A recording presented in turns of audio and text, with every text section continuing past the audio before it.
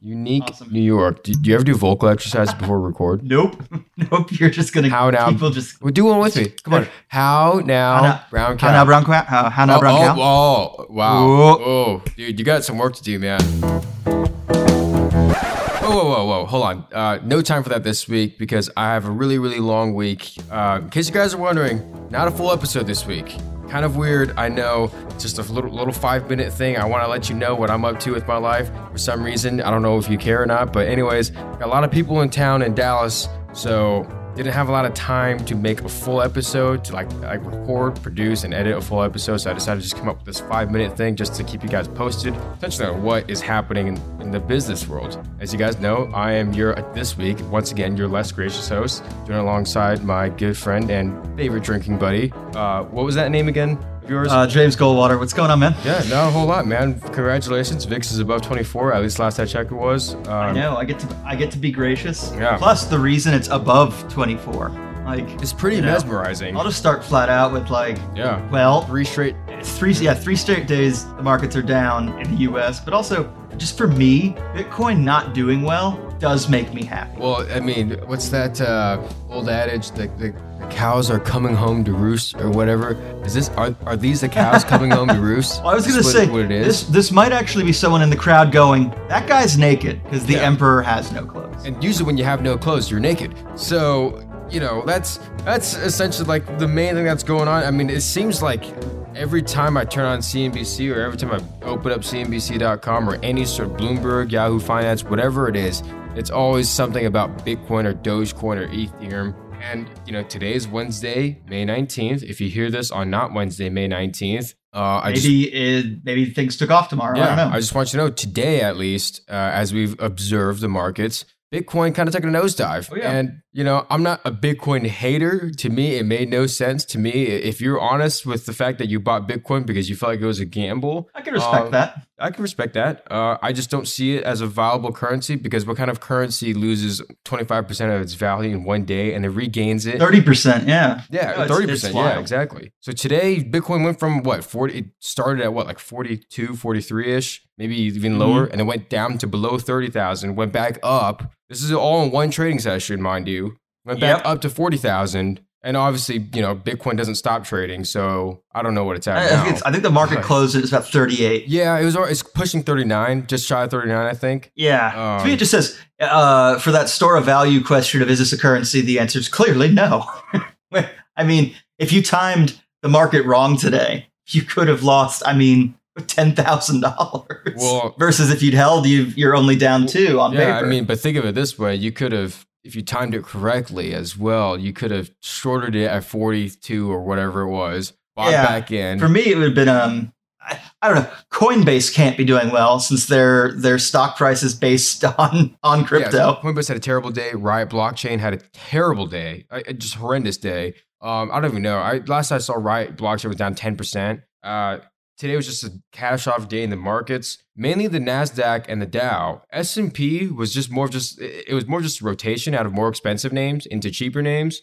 But Dow, NASDAQ, as you all know, I think you're seeing people moving out of tech. You have Powell saying, the free ride might be over soon if market keeps going the way it is, which to me, it's really interesting that there's this very strong, we may have to raise rates at the same time as you hear a lot of small businesses going we can't find workers. And it's what?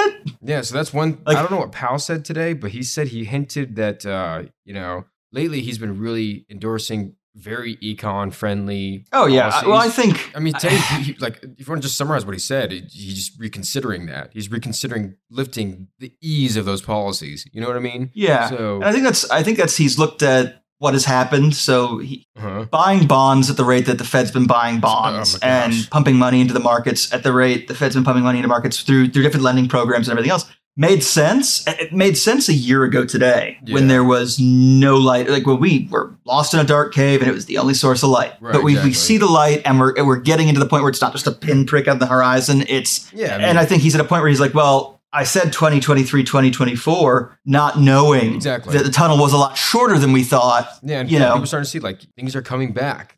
One of the things that happened this weekend, or one of the stories that happened this week that I saw this weekend a ton, was a lot of states are starting to cut unemployment because they're trying to get people to go back to work. Yeah, it'll be interesting to see how that works. Yeah, a lot of people are trying to politicize that, because granted, every single state that has proposed that they're going to cut unemployment benefits from the federal government, all of those states are all Republican states. Now, we have to ask yourself, is cui bono? Who benefits, right? Do the workers benefit? Do the businesses benefit? Do both benefit? Yeah, even. So that's what you have to ask yourself. I'm not the judge or jury on that. I'll let you be the judge or jury on that. But, that's something that a lot of Republican states think, like these unemployment benefits, they're not helping with this labor shortage. So, as I've harped consistently, it's not a labor shortage at that price. Right, exactly. Right? So there's plenty of labor out there if you're willing to pay for it. Yeah, but how do you lower the price of labor? You make not working. You make the life for people that aren't working a little bit tougher, and you make the life for people that are working a little bit easier. Yeah, which in my response to that is that doesn't make the worker's life it doesn't make labor's life any better, and it doesn't inherently make the business's life any better either. Of course not. It just means that they can produce, but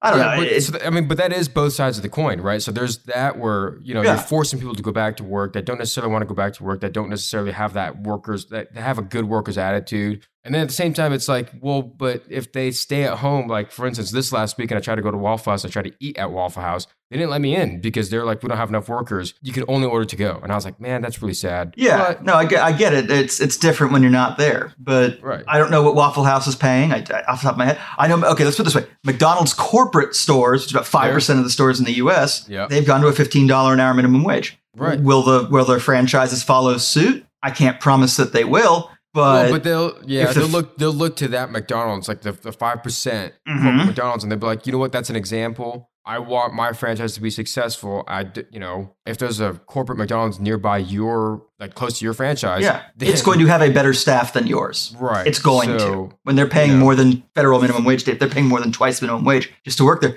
they're going to have better employees than you, more motivated employees than you. So there's that. Chipotle is doing the same exact thing, right? Chipotle went the same way last week, and then Amazon going to 17. Yeah, well, they're hiring 75,000 transportation workers, for $17 an hour. Starting wage $17 an hour plus benefits, obviously, because Amazon can afford benefits very easily. Oh yeah, and $1,000 hiring bonus. So how do you if you're a small business, how do you compete with that? That's a good question. It's tough. Yeah, it's hard for if you are a single small business, it is hard to compete with that. Right. You may have to wait until the market stabilizes before you can. Yeah. You have to wait for your business to improve from the theoretical increased wages of others spending at your store before you can afford to hire new staff. But what it boils down to is if you look at a lot of these places, they're saying flat out, we're going to have to raise prices. We're going to have to raise salaries. Yep. We're just going to. Yep. Most of these places, except this is not transitory. It's funny. This is not transitory inflation. Yep. It is here to stay because almost all these corporations are sitting here going, well, we're going to have to raise prices. We're going to have to pay salaries. Well, and we'll see too, because a lot of people say if wages are a sign of inflation, which I do think they are, but at the same time, no, inflation's a sign of wages. It's the other. Everyone who thinks, inflation's the sign or inflation's the cause. No, exactly. Inflation's the sign. It's the symptom. There's something else.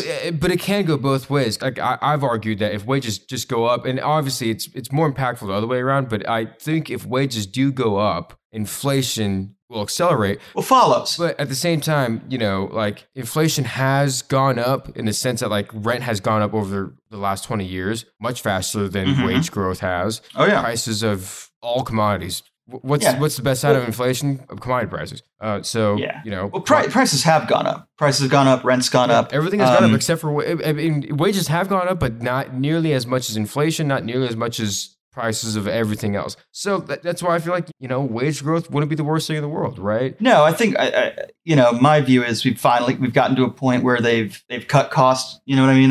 They've raced to the bottom, and we got to the bottom. And it's a point where people we're like, we're not happy to be here. But it kind of goes back to a lot of people who would sit here and say if you don't like working for minimum wage, go get a better job. If you don't like being a server, go get a better job. Yeah, exactly. Well, they did. Yeah, it's like in Reservoir Dogs. They don't want to be taken advantage of. Reservoir Dogs, learn to type. Well, I learned to type. Now, where's my opportunity now that I know how to type? Well, it's not there because everybody else knows how to type now. So that's great. That's the crazy thing. Retail numbers, I also want to say, Yeah, Target was wild. Yeah, Target and Home Depot. Home Depot, obviously, I mean, retail giants, I feel like, have done so well pivoting and just kind of mending their businesses and being fluid with adapting to the pandemic, especially Home Depot. Home Depot killed earnings. Target, which was today or yesterday or today or whatever. I think Target was yesterday, but they were up maybe 20-something, almost 30%, wasn't it? Yeah, so I think it was after the bell yesterday. And yeah, they absolutely killed it. Top and bottom line, everything. The stock shot through the roof today. Home Depot, top and bottom line, amazing. And guess what happened to their stock? It went down. So I don't get why HD went down, but then again, their stock has seen so much growth in the last 15 months. I think so. There's kind of two factors. I think it's and I think even what they were saying with Target is people love that curbside pickup that Target's offering. Yeah. And for Home Depot, I think it's that in contrast to what we've been saying just now, is people are going back to work, so they're not able to sit at home and do their projects anymore. Right. So well, yeah, exactly. Yeah. And it's like, one, they're not able to sit at home and do the project, but two, they're like, well, I can't hire someone and just keep an eye on them, like when they're redoing my patio, right, or stuff like that. Exactly. And I think part of it was like the rising commodity prices, like we talked about a million times, aluminum, lumber, copper, all that kind of stuff going on. All of it. I don't think that's not optimistic for Home Depot. I'm not saying it's detrimental to them, but it's not optimistic. So yeah. And that's the thing, is people are looking forward with this. Yeah. I guess the last point I've kind of got before I have to run, because I do have to go to work tonight. Oh, yeah, I just have to leave in a few minutes. Well, yeah, I got a baseball game to catch, but go on. The funny thing for me is that while like markets in the U.S. have responded to very strong retail numbers, China's retail numbers were garbage last week when they came out. I think they said they were up 17%. Domestic retail numbers, but they expected to be up 25 almost, just shy of 25%. So they were 25? Off by a little more than 7%, actually. Yeah, that's quite a bit. Yeah. So, but then again, like our April numbers were terrible. It's just like individual giant retailers like Target and Home Depot absolutely have pulled us along. But what I'm saying is that these Chinese numbers, to me, it's very interesting because they say like, no, we're back where we were. We're doing great. And it's like, hang on. Right. I don't think you are. Yeah, but it makes sense because if you look at how China's fiscal stimulus for its people worked, it was all last year. They have not had, it was all in 2020. They haven't had a penny in 2021. So they're well spent, and that's it. Yeah. So yeah, they're well. I mean, it would take something new, but it seems like they've depleted that. Well, that's pretty fascinating. Now so it'd be interesting to see to watch, especially at a time where they've been November, December through now. They're kind of declaring they've got some pretty intense trade policy, especially with Australia and some other Asian Pacific nations. Right. And on the bright side, at least they've laid down the hammer on Bitcoin. So yeah. That too. On that note, let's say that. Yeah. Yep. On that note, I got to bounce. On that note, we'll make fun of Bitcoin more next week. Yeah. I got to bounce.